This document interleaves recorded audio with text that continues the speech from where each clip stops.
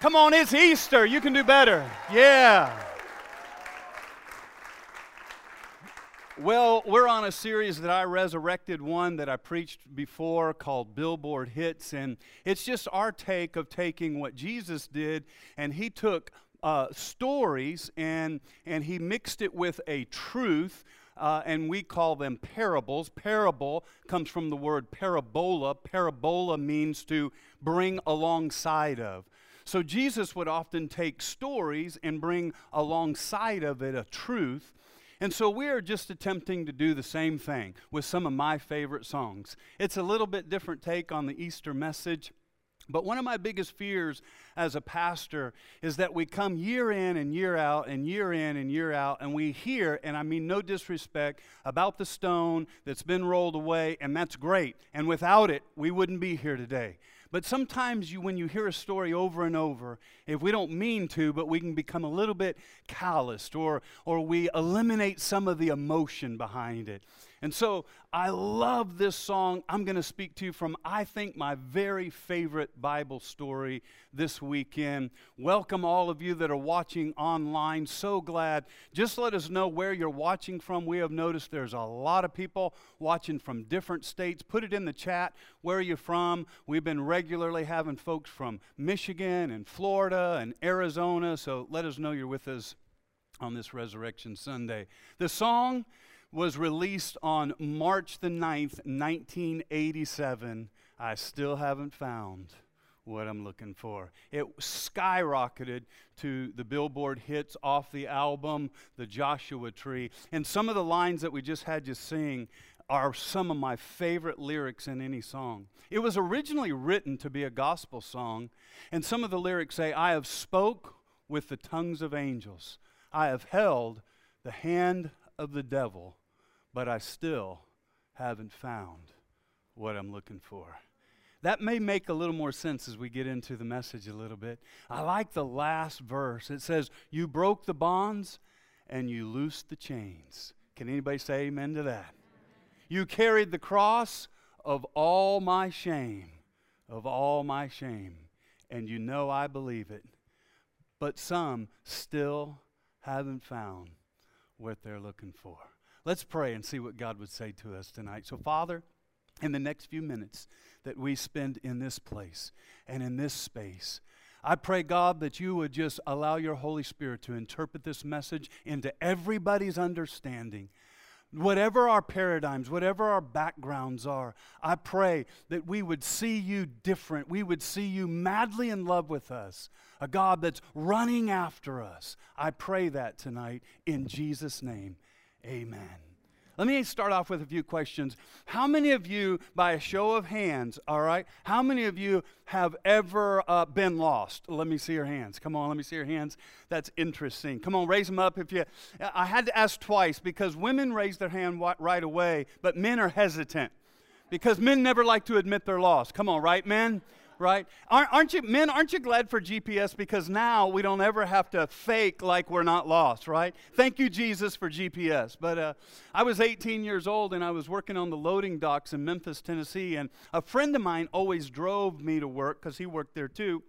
And I rode home with them. But my last week of the job, I had to go pick up my paycheck at an odd time. And I drove down into now, if you've ever been to Memphis, all of Memphis is a bad area, okay? And so I drove down there to get my paycheck, got my paycheck, and took a wrong turn. And I was stopped at a stop sign, and I was looking at, some of you won't know what these are, but I was looking at an old-fashioned map, like a paper map, you know?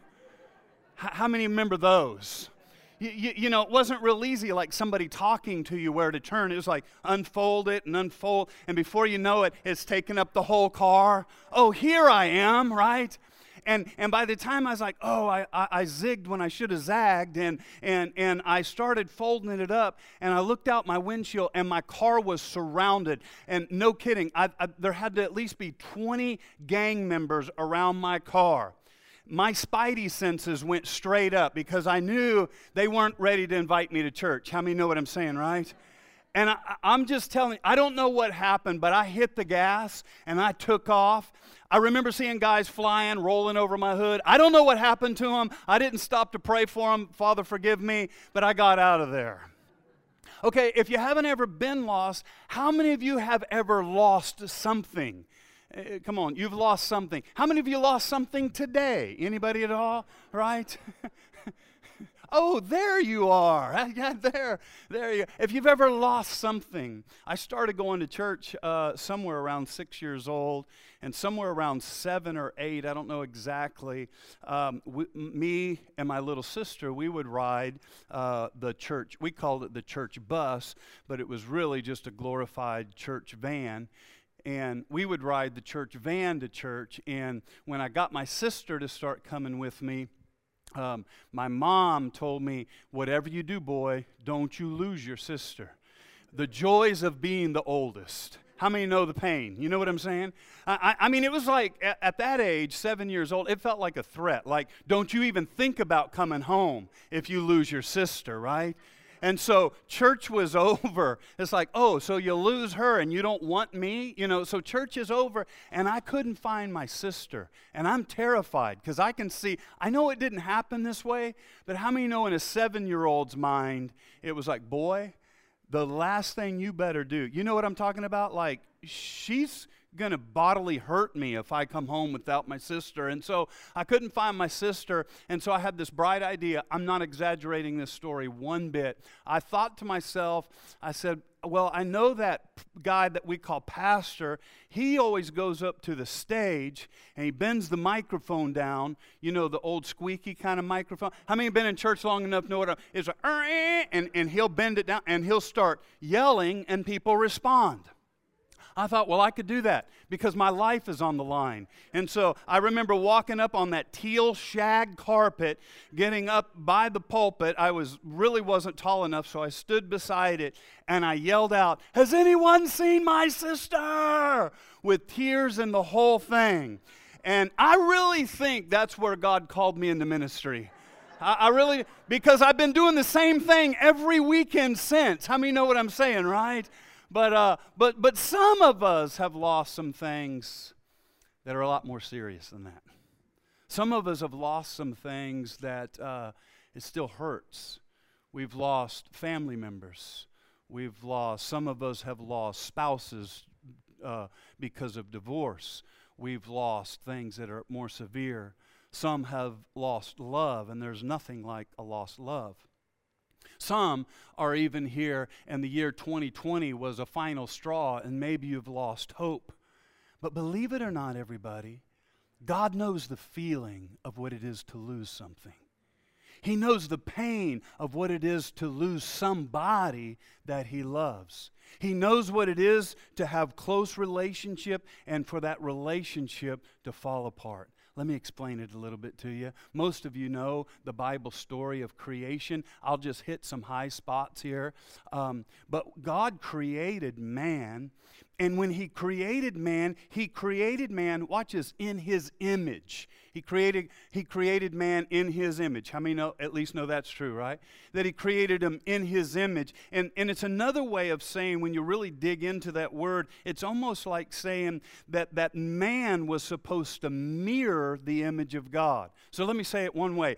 I'll be God in heaven. I'll be king in heaven. You be king of the earth. I'll be Lord in heaven. You be Lord of the earth. Therefore, I'll be Lord of lords and King of kings.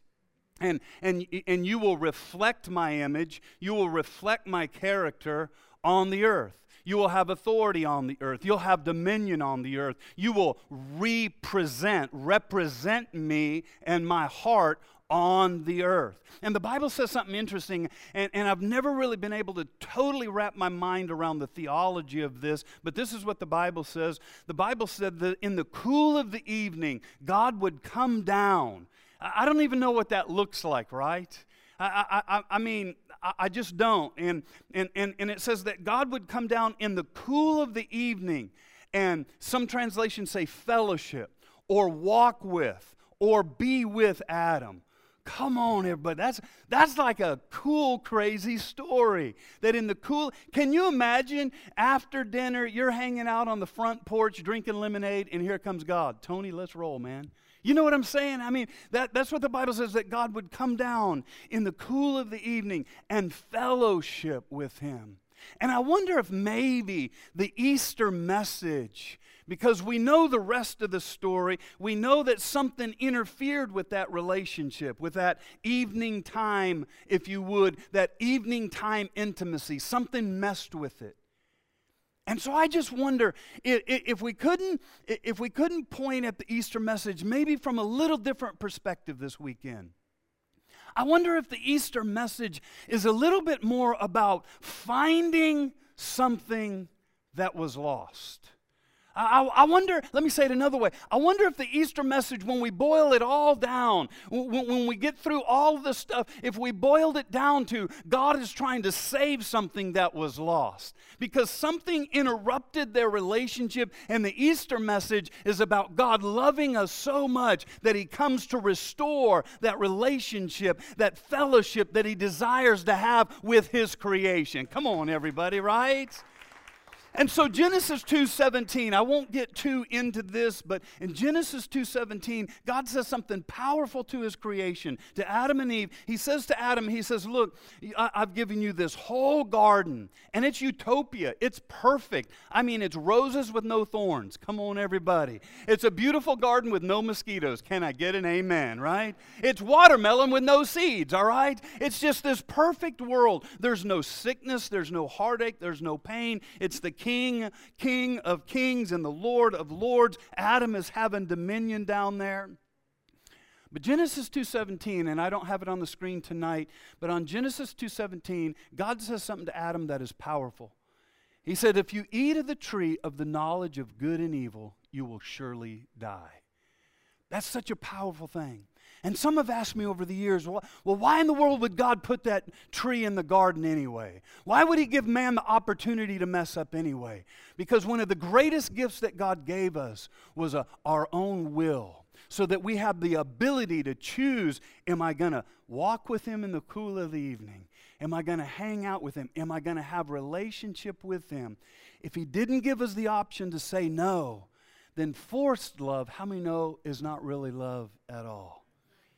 And so, you know the story. Adam and Eve took the forbidden fruit of the tree of the knowledge of good and evil, and right then, sin entered into the world. Now, our bodies began to die. That's why we get old.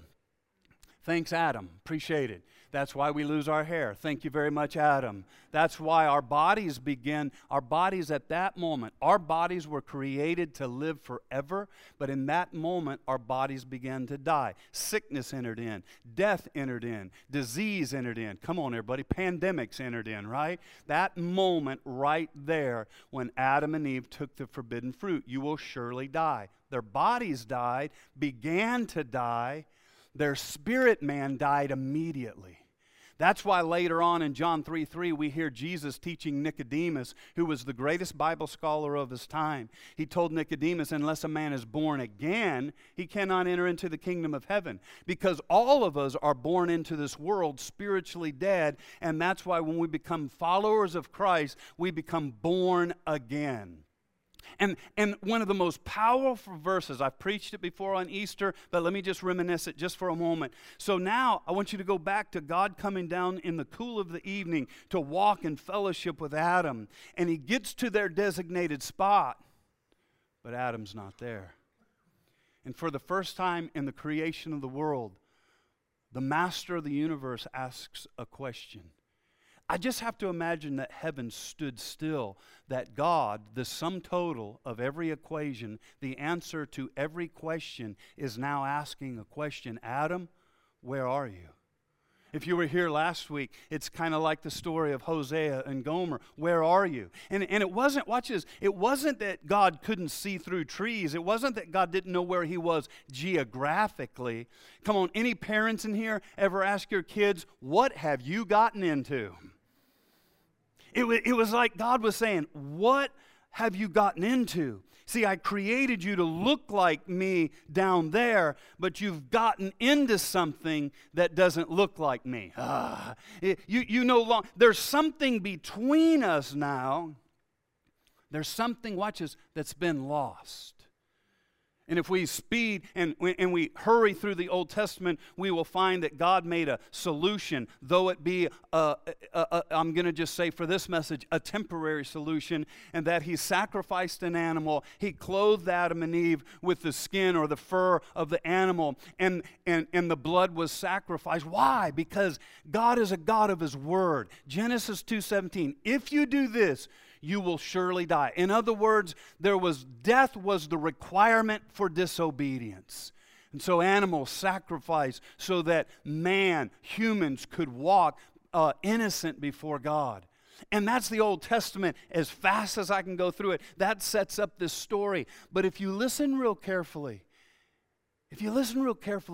all through the Old Testament, all of us, mankind has an IOU on their life. Their sins are forgiven, but for a season. But then again, they have to sacrifice again. And they have to sacrifice again. And the relationship with God is not all that it could be. Now watch this. I could almost hear God. This is my Easter message, so I'm going to preach it a little bit different. But I could almost hear God through the hallways of the Old Testament singing, but I still haven't found what I'm looking for, right? I mean, I can see Him. Yeah, I've got you in place. I've got you in position, but it's really not all that I want it to be. I've given you some laws, and you're obeying some laws to stay in relationship with me, but it's not really what I intended. I still haven't found what I'm looking for. And so you know the story. You've at least, even if you don't attend church very often, you know the reason we're here this weekend. God comes to earth. God so loved the world that He gave His only begotten Son. And what is He doing? God strips Himself of deity, puts on humanity. Remember Hosea last week? Walking through the dusty streets of this earth to look for that which he has lost. Isn't it great that people call Christianity a religion? I would argue that it's not a religion, because every religion in the world is telling you how to get to God. Aren't you glad today to be blood-bought Christians? This is not a religion, that we don't have to get our way to God, but God came and He found His way to us. Come on, man. Right? And so God leaves heaven to come down, Adam, to answer His own question. Where are you? What have you gotten into? You don't look like me anymore. And there's something called sin between us.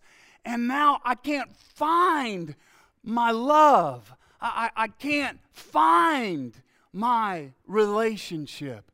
And so He comes, and Luke 19 tells us this way. Luke 19 says, "For the Son of Man came to seek and to save that which was lost."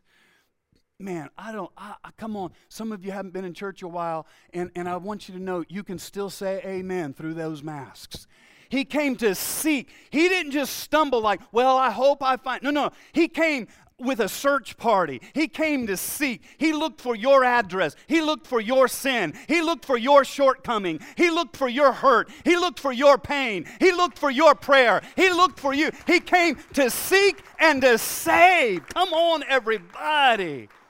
Which brings me to Luke chapter number 15. I love Luke chapter 15. You've probably never heard Luke chapter 15 preached on Easter, but welcome to Radius, everybody.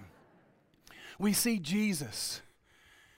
In Luke 15, it opens up and we see Jesus. Watch, I love this because remember, I still haven't found what I'm looking for. And He leaves heaven, comes to earth, and he's on the earth. His ministry has started. Luke 15. And where do we find Jesus? Not in the temple, not in the churches, not in life groups. Where do we find Jesus? Hanging out with the sinners. He's hanging out with the sinner. Luke 15 says He's hanging out with the sinners and the tax collectors. And here, maybe we find Jesus finally finding what He was looking for. We find Jesus finally discovering, this is what I've been looking for. Because the sinners weren't uncomfortable with Jesus. The sinners were sitting with him. In fact, Luke 15, if you read it, it says that he was sitting with the sinners and the tax collectors. I always find it interesting that we had to divide the sinners and the tax collectors. Sometimes I have those same feelings. How many know what I'm saying, right? It's the sinners, and it's almost like this other group, like this other group that's, well, there's the sinners, and then there's, there's those guys. You know what I mean? I mean, we've never done that. But it's like the sinners who Jesus can save, but then there's that other group. And have you ever noticed every generation has a tax collector group? We like to talk about how big God's grace is for the sinners, but then there's that one generation. And every generation has had a label for the tax collectors. I remember being a little boy, my mom was divorced, and I literally remember her telling the story that someone from the church had said because she was divorced, she would never go to heaven. So it was the sinners and the divorcees. In our world that we've lived in, it's been the sinners and you can put the label on it.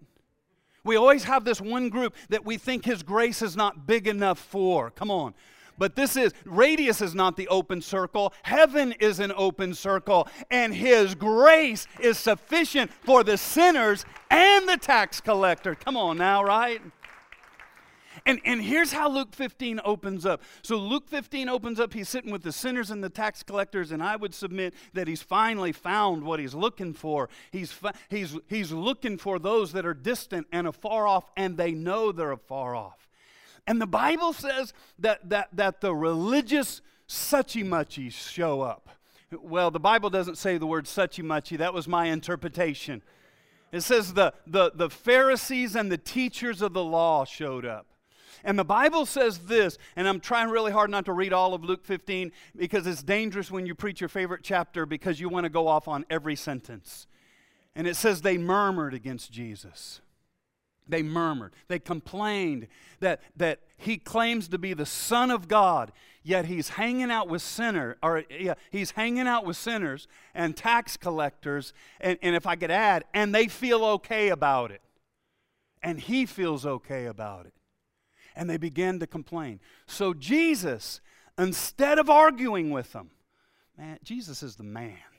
Instead of arguing with them, instead of fighting on Facebook with them, instead of tweeting about what he disagrees with them, come on now. He don't even start preaching. He doesn't bust out theology on them. He doesn't say, well, my church believes in. No, he doesn't do any of that. He says, let me tell you a story. And he tells a story, a parable. Luke 15, and it's the story of 3 lost things, and I want to touch on them really quick today. A little bit lengthy scripture reading, but let's look at it. Luke chapter number 15, verses number 4 through 10. So Jesus looks at him and he says, suppose one of you has 100 sheep and loses one of them. Does he not leave the 99 in the open country and go after the lost sheep until he finds it?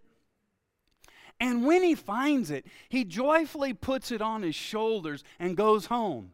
Then he calls his friends and neighbors together and says, rejoice with me, I have found my lost sheep. Whew, that's good so far. Let's see. I tell you that in the same way there will be more rejoicing in heaven over one sinner who repents than over 99 righteous persons who do not need to repent. Watch this, verse 8. Or suppose a woman has 10 silver coins and loses one. Does she not light a lamp, sweep the house, search carefully until she finds it? And when she finds it, she calls her friends and neighbors together and says, rejoice with me, I have found my lost coin. In the same way, I tell you, there is rejoicing in the presence of the angels of God over one sinner who repents. Ooh, I love this story. I love it because it tells me heaven's going to be a party. How many know? Heaven's not afraid of party. One person gets saved, heaven throws a party. I love that. Come on now. All of you ex-partiers ought to be really amening right now. Let's talk about these 3 lost things. That's all I have for you today. First of all, let's talk about the lost sheep, because there's a reason why he's telling the story. But let's talk about the lost sheep real quick. The lost sheep. First of all, the sheep, he's lost, he knows he's lost, and he's crying out for help. There are those that will hear me this weekend. There are those that are watching right now online, that you're lost. You feel empty. You're distraught. This year of 2020 that we just came through, you feel more lost than ever. When will life get back to normal? And you're coming into the realization that it's never going back to what we called normal. We just have to move on from here. And you feel lost. You're lost. You know you're lost. And you're crying out. Maybe it's why you've tuned in. Maybe it's why you've gathered for this weekend, because you're lost. You know you're lost. And your actions are demonstrating that you're crying out for help. I used to didn't like it, but I love that Jesus uses a sheep as an example. I love that because he's basically comparing all of us to sheep. And I used to not like that. Maybe it was my ego, maybe it was my insecurity, but like when Jesus compares me to something, wouldn't anybody like to be something better than a sheep? Like I'd like to be a lion or an eagle, or you know what I mean, right? But he compares us to a sheep, and the Scripture often does this. And I think he uses a sheep because maybe you can relate. Maybe it's not you, but you might know somebody that's just like a sheep. A sheep is fearful. I mean, I know you're never fearful. Minus 2020, but I mean, we're never fearful. A sheep is fearful. A sheep is fragile. And you know what else? A sheep is forgetful. Have you ever met anything? God will deliver them from something, and a few months later, they are freaked out because they got to go through the same thing and forgot that God delivered them. Do you know anybody like that? They're just forgetful. They're so forgetful, they don't even know their way home. And they're so forgetful that Jesus knows that they need a shepherd, because a shepherd knows that the sheep are forgetful and is willing to leave the 99 behind. Oh, thank you, Jesus, that he's willing to leave the 99 behind and come on out and find the one fearful, the one fragile, the one forgetful sheep that doesn't have it together like all the other. Oh, come on, man. For the one fearful sheep, would you say amen? Come on the chat, would you say amen? Give me a little emoji of a sheep if you know what I'm talking about, right? Just for the one sheep that just forgets, oh yeah, he brought me through that. He hasn't brought me this far to leave me now. Oh yeah, I forgot about that. I forgot that he healed me. I forgot that he delivered me. I forgot the Easter message that he sent his only begotten Son. And if he did that, what else do I have to worry about? But the reason he tells the story is not just for that. You see, the Pharisees could not fathom that the shepherd would go out for the sheep. They couldn't fathom that. It went against every kind of teaching. They thought it was stupid to leave the 99 behind and go find the one. See, the Pharisees didn't have any problem with that sheep that was lost to come groveling back, to come with its ears tucked back, its tail tucked back, groveling, please take me back. I know I was fearful, and I'll do my penance, and I'll repent, and I'll do all the whatever I have to do. And they had requirements for that. They had no problem with the sheep coming back, groveling in penance. But they had this crazy, misconstrued idea that God would leave heaven and he would come through our mess and our filth and our fears and our fragile and our forgetfulness and our mess-ups and come sit at a table with the tax collectors, because he was coming to us looking for the things that he has lost. Come on, everybody, right? They couldn't see it. They couldn't see it. The line in the song, I have scaled these city walls only to be with you. I've left heaven. I've come through so much. They couldn't fathom that the glorious God would do that. See, they seen his holiness, but they missed his love, because his love caused him to get dirty. Come on, aren't you glad he got dirty? He got down in our mess to rescue us, everybody. And the Pharisees couldn't handle that. The lost coin. Let me talk to you about the lost coin. The lost sheep was lost. It knew it was lost, and it was crying out for help. But the lost coin was lost. It didn't know it was lost, and it didn't have a voice to cry out for help. Let me give you a little background. When a Jewish girl would get married, one of the things was their custom is that she was given a headband that she could wear, kind of like we wear rings today, a headband that she could wear that had 10 silver coins, signifying that she was in a covenant relationship.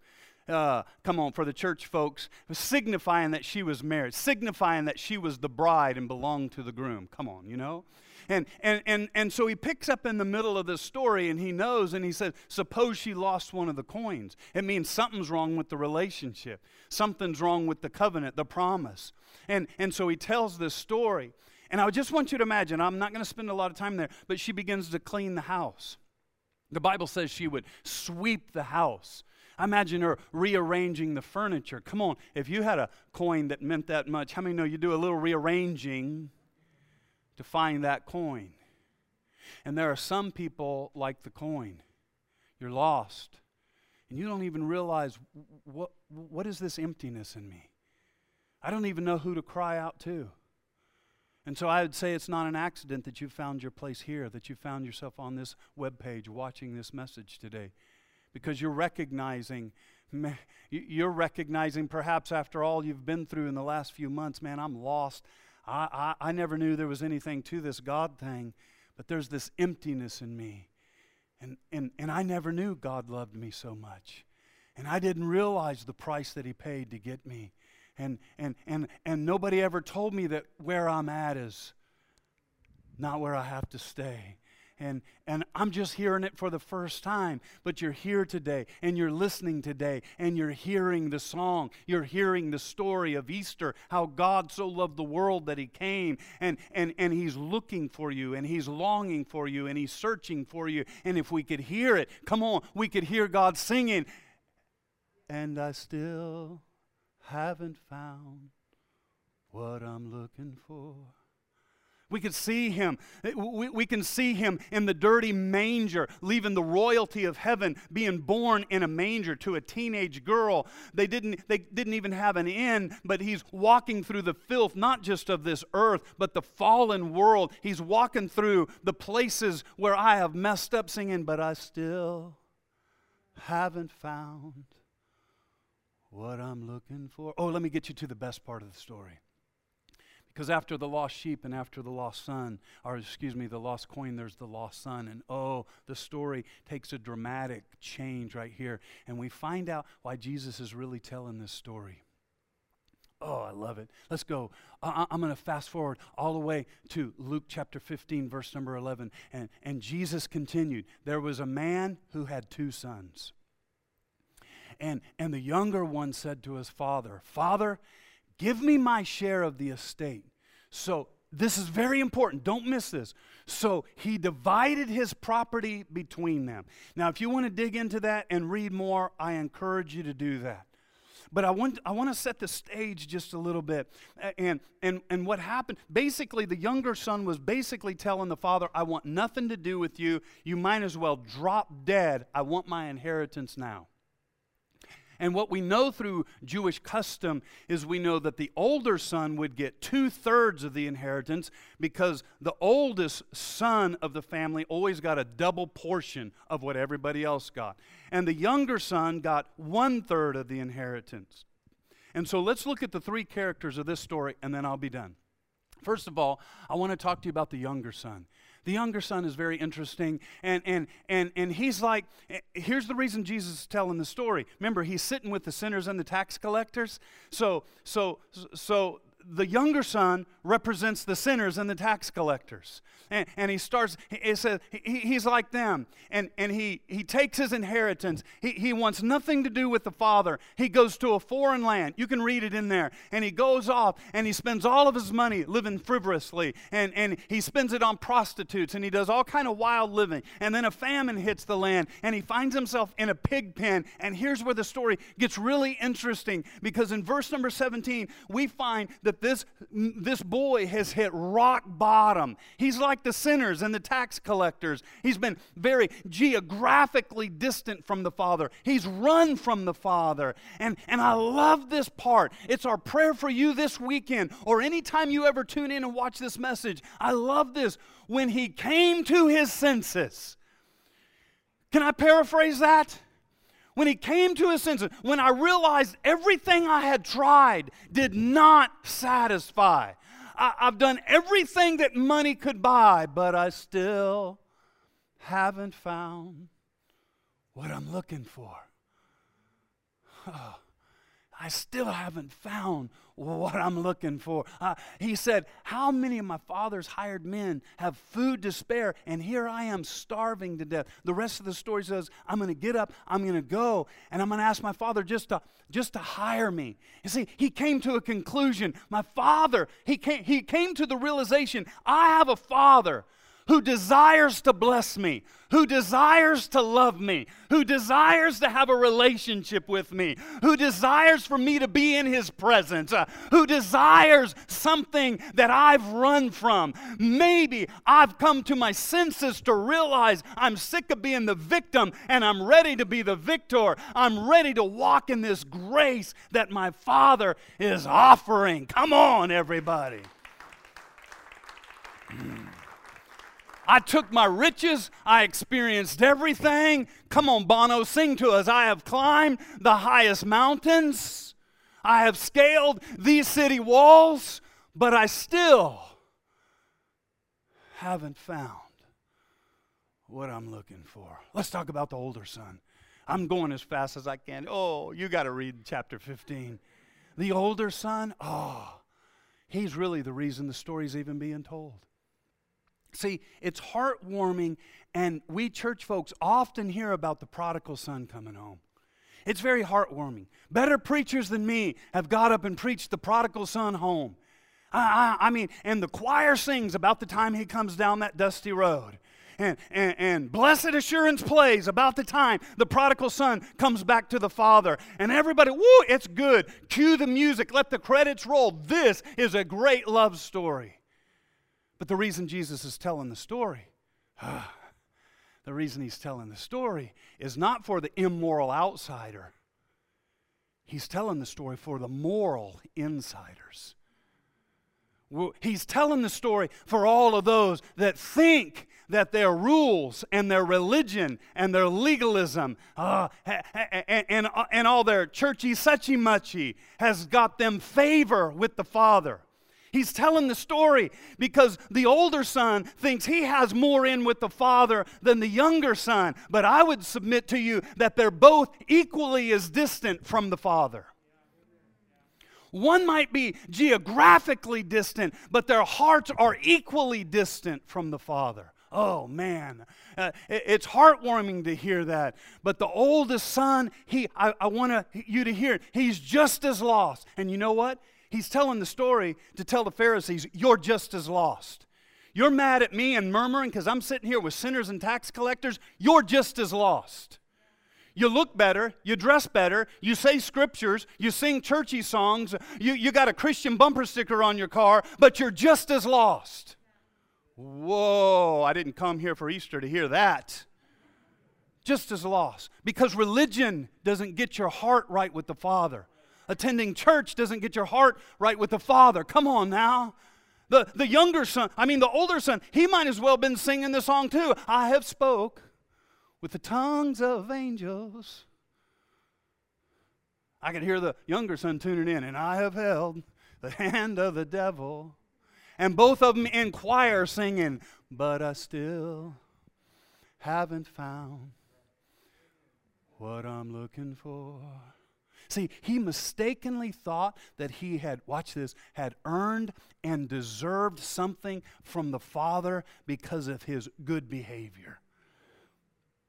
He thought, if I have my Sunday school perfect attendance record, then when I ask the Father for something, he must do what I've asked him to do because I have followed all of the rules. Woo. And I think the older son has created more damage to the father's family than any prodigal son has ever created. It's that suchy much I have no sin in my life. You think I'm exaggerating in the story, but isn't it interesting that when Jesus was teaching, he usually offended the religious and usually drew to him the sinners? Woo! It makes me feel, I got to go back and read this story every time churchy people get mad at me. Jesus attracted the younger son and got the older sons mad. Now, before we go to the last person in the story, I want you to notice some lies that were told by the older son. Check this out in verse number 29. Now, the younger son comes home. The father's excited. We'll talk about that in a minute. The father throws a party. Many of you know that part of the story. The older son refuses to go into the party. The father comes out and pleads with him, the Bible says. What is the deal? And the older son says this. See if you can't pick up the lies. But he answered his father, look, all these years I've been slaving for you. Here's your clue. They're in yellow words, all right? And I've never disobeyed. I'm sorry, I know I shouldn't say this in church. I already want to choke this boy out. I have never disobeyed. Liar, liar, pants on fire. Okay, I'm sorry. I've never disobeyed. Yet you never there's another lie. You never gave me even a young goat. Remember when we opened the story? There was a father. He had 2 sons, and he divided his inheritance amongst them. Let me, I just got to hit on these real quick. First of all, this word slaving really bothers me. It doesn't just bother me in the story. It bothers me when I see churchgoers with an attitude of slaving. Well, I have to pay my tithes. Well, I have to go to church. I have to do my... It's like we're a slave. Like I have to. And when we turn this beautiful relationship into a have to, into a slave thing, into these are the things I have to do to earn the favor of the Father, then we've missed the mark. Jesus says we are no longer slaves, but he calls us sons. And when you understand that you've been adopted by the Father, that he's come and he's searched for you, you no longer have to, now you get to. Come on, everybody. I don't have to pray. I get to pray. I don't have to praise. I get to applaud him. I get to. I'm not a slave. I'm a son, everybody. Come on now. I'm a son. And then he says, and then if that way, like he didn't get the Father's attention, and I never disobeyed you. Man, I just want to punch him in the nose. I never sinned. Have you ever met somebody like that? They wouldn't say it, but you know they act like it. You know, they say things like, I don't know how they could do that. Huh? Well, but by the grace of God, you got saved before sin had a chance to incubate as long as it did. In other words, you got saved and you got pulled out of the oven before you came into full whatever you were going to be. Never did so. I don't know how people could do that. I don't know how a mother could do that. That's the older brother piety acting like, I don't know how they could ever do that. But 1 John 1:8 says something to us. It says this, if we say we have no sin, we've deceived ourselves. For all have sinned and come short of the glory of God. I got to hurry this up. And the last lie he tells is, you never gave me anything. Yes, he did. Yes, he did. I'm going to propose something to you here. I shouldn't do this. Oh, I shouldn't do this, but I like this. Did you notice when the sheep was lost, somebody searched for the sheep? When the coin was lost, somebody searched for the coin. But when the son was lost, nobody went and looked for the son. I'm going to present something to you that I think. The older son had 2/3 of the inheritance. He had all the resources he needed. And the older son, the church son, the well-behaved son, should have been the one that was going out and looking for the younger son. I'm going to tell you something else. I think I can't prove it in Scripture, so you can spit this part out. But I wonder sometimes if the younger son didn't leave in the first place because he was sick of the attitude. I don't know. I don't know. That heresy, I don't know. It's just my thought. It's just my thought. It's just my thought. But I just wonder, in real life, have we ever pushed some to the pig pen because of the piety? Let's do the last character and you'll be on your way. The father. Oh, the father is the greatest part. The father had lost his son. Now, I brought in a chair today because I'm going to read one verse to you and I'm going to sit down, not because I'm tired, but I was just thinking, I know this story happened in the Middle East and I understand the customs of the time. But I like to imagine the story the way I want to imagine the story. And the setting really is irrelevant for the truth because it's a parable. So I like to imagine an old ranch hand father. Okay, it's my story. You can make your father whatever you need him to be. And the Bible says something very interesting. See, the father, I picture the father, not even in a chair like this. I kind of picture him on an old ranch, on an old wooden porch with an old rocking chair or a porch swing. And ever since younger son left, I imagine the father sitting on the porch watching. That's how I imagine. I brought my little pocket knife tonight even, and because I imagine him whittling. I don't know, I just imagine that's what old guys do.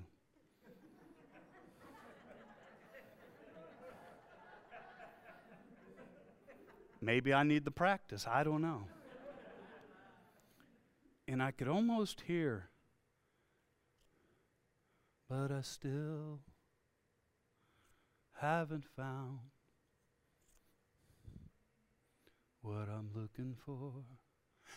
I have a feeling he never took his eye off the road that came home. I have scaled these city walls,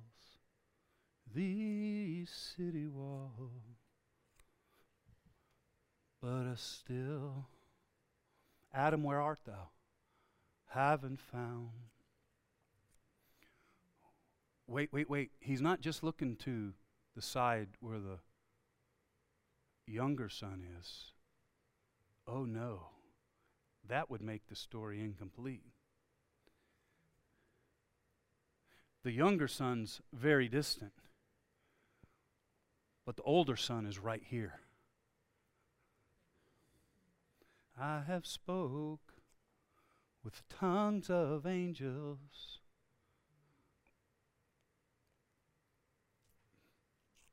I have run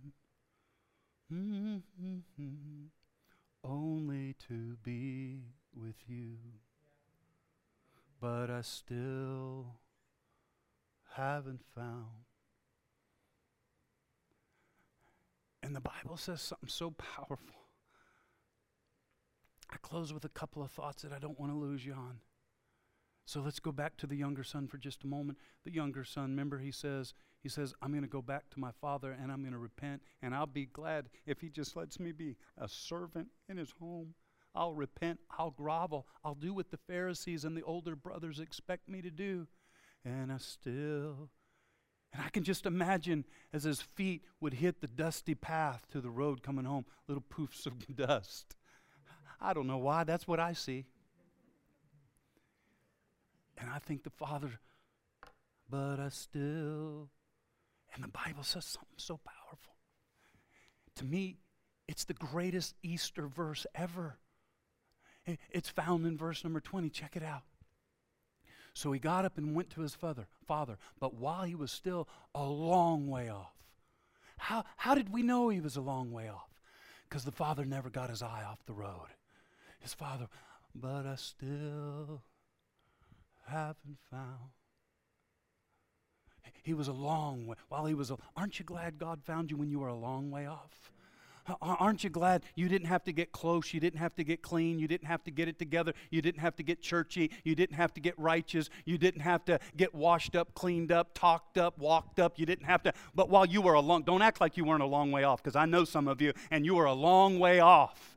and the Father found you while you were a long way, while you were still cussing Him, while you were still dripping with the pods of the pigs. He found you. Come on, Tony. He found you. Am I right about it? Yeah, He found you. Some of you, He went to prison to find you. Some of them, He went to drug rehabs to find you. Some of you, He went to betrayal and pain and hurt, but He found you. He went through all of it because He had to answer the question, Adam, where are you? That's the Easter message.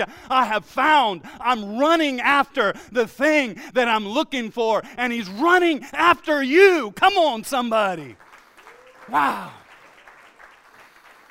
Because He was filled with compassion, and He ran to His Son, and He threw His arms around Him, and He kissed Him, and just for a little more time. Notice at the end of this parable, at the end of all these parables, watch this, all the lost things, everything after it was found, there was a party thrown afterwards. And really, you think, sorry with the same illustration, but you would think that the Father runs to Him. He wraps His arm around him. And you would think right there, the music begins to fade in, the lights begin to fade down, the credits begin to roll. It's a Hollywood movie, everybody. And instead of, I still haven't found what I'm looking for, they're singing something like, Kool and the Gang, Celebrate Good Times. I don't know. My son is coming. That's the quickest I could come up with something. And you would think that's how the story would end. Celebration, kill the fatted calf, get a robe for my son, put a ring of authority back on him, cover him in my righteousness and take this heaviness off of him, bring him in to the Father, kill the fatted calf, and the credits would roll. Oh, what a celebration. Everyone is celebrating except the older son is still outside of the party. Watch what happens. I won't read it to you. First of all, dignified fathers didn't run to their sons. That's something that children did. It was humbling for a Middle Eastern man to take up his, whatever you call his clothes, and run to his son. That was humbling. It was humiliating for him to run. Only children ran. It was undignified, but he ran. Watch this. It's also humbling for the Lord of the manor to have to go outside of the party and plead with the older son. Please, come into the party. And the story ends the same way the story begins. But I still haven't found. I know you're religious. I know you wear a cross. I know you know a lot of Bible verses. But do you know me? Will you come in and celebrate with me? Will you come and huddle up in this big feast of grace? Your brother has come home. And unfortunately, the story ends with the same song. But I still. So my question as I end tonight, what son are you? What son are you? Today, are you the son He's looking for and longing for? Or are you the son that He's pleading with and begging? Please come on in. Please step over all that righteous, self-righteous stuff. Please come on in. Please come on in. What son are you? Let's pray together with heads bowed and eyes closed all over this place. Father, I thank You for Your powerful word. I thank You for Your message to us tonight. I thank You so much, Lord, for what this weekend represents. Thank You for Your Son Jesus, who came running for us. Thank You for Your Son Jesus that ran past all of my sins and all of my mess-ups. Thank You for Your Son Jesus that ran if I was the only one to find a relationship with me. Thank You that You ran past death and hell and the grave. Thank You. Thank You. And maybe you're listening to me online, and maybe you're even in this room right now, and you're not a follower of Jesus. Maybe you don't have this kind of relationship. Maybe you identify with one of the two sons. And if you don't, that means, man, you're in this grace-filled relationship with God, and we applaud you, and heaven is happy. But could you be the son that needs to come home? Or could you be the son that needs to get past all your self-righteousness and all these works of religion? The Father is longing and looking for you to have a relationship, a heart relationship. Say, maybe you've never heard that before, and maybe a church has messed that up for you. But if you're here, I want you to know. If you're listening online, I want you to know it's real simple. The Bible says this, that if we'll confess with our mouth that He is Lord, and believe in our heart that He is faithful and just to forgive us of our sins. And in just a moment in this room, I'm going to ask everyone in this whole audience to pray this prayer with me. And if you're watching online, you might be watching this live. You might have stumbled on this months from when I preached it, but it's no accident that God is using this to call you home right now. And so we're going to pray this prayer. And before I do, I want to know, with heads bowed and eyes closed, I won't embarrass anybody. I won't bring anybody forward. But if you're in the room and you say, hey, Ken, I want to be in that prayer. I want to become a follower of Christ. I want to understand God's plans and purposes for my life.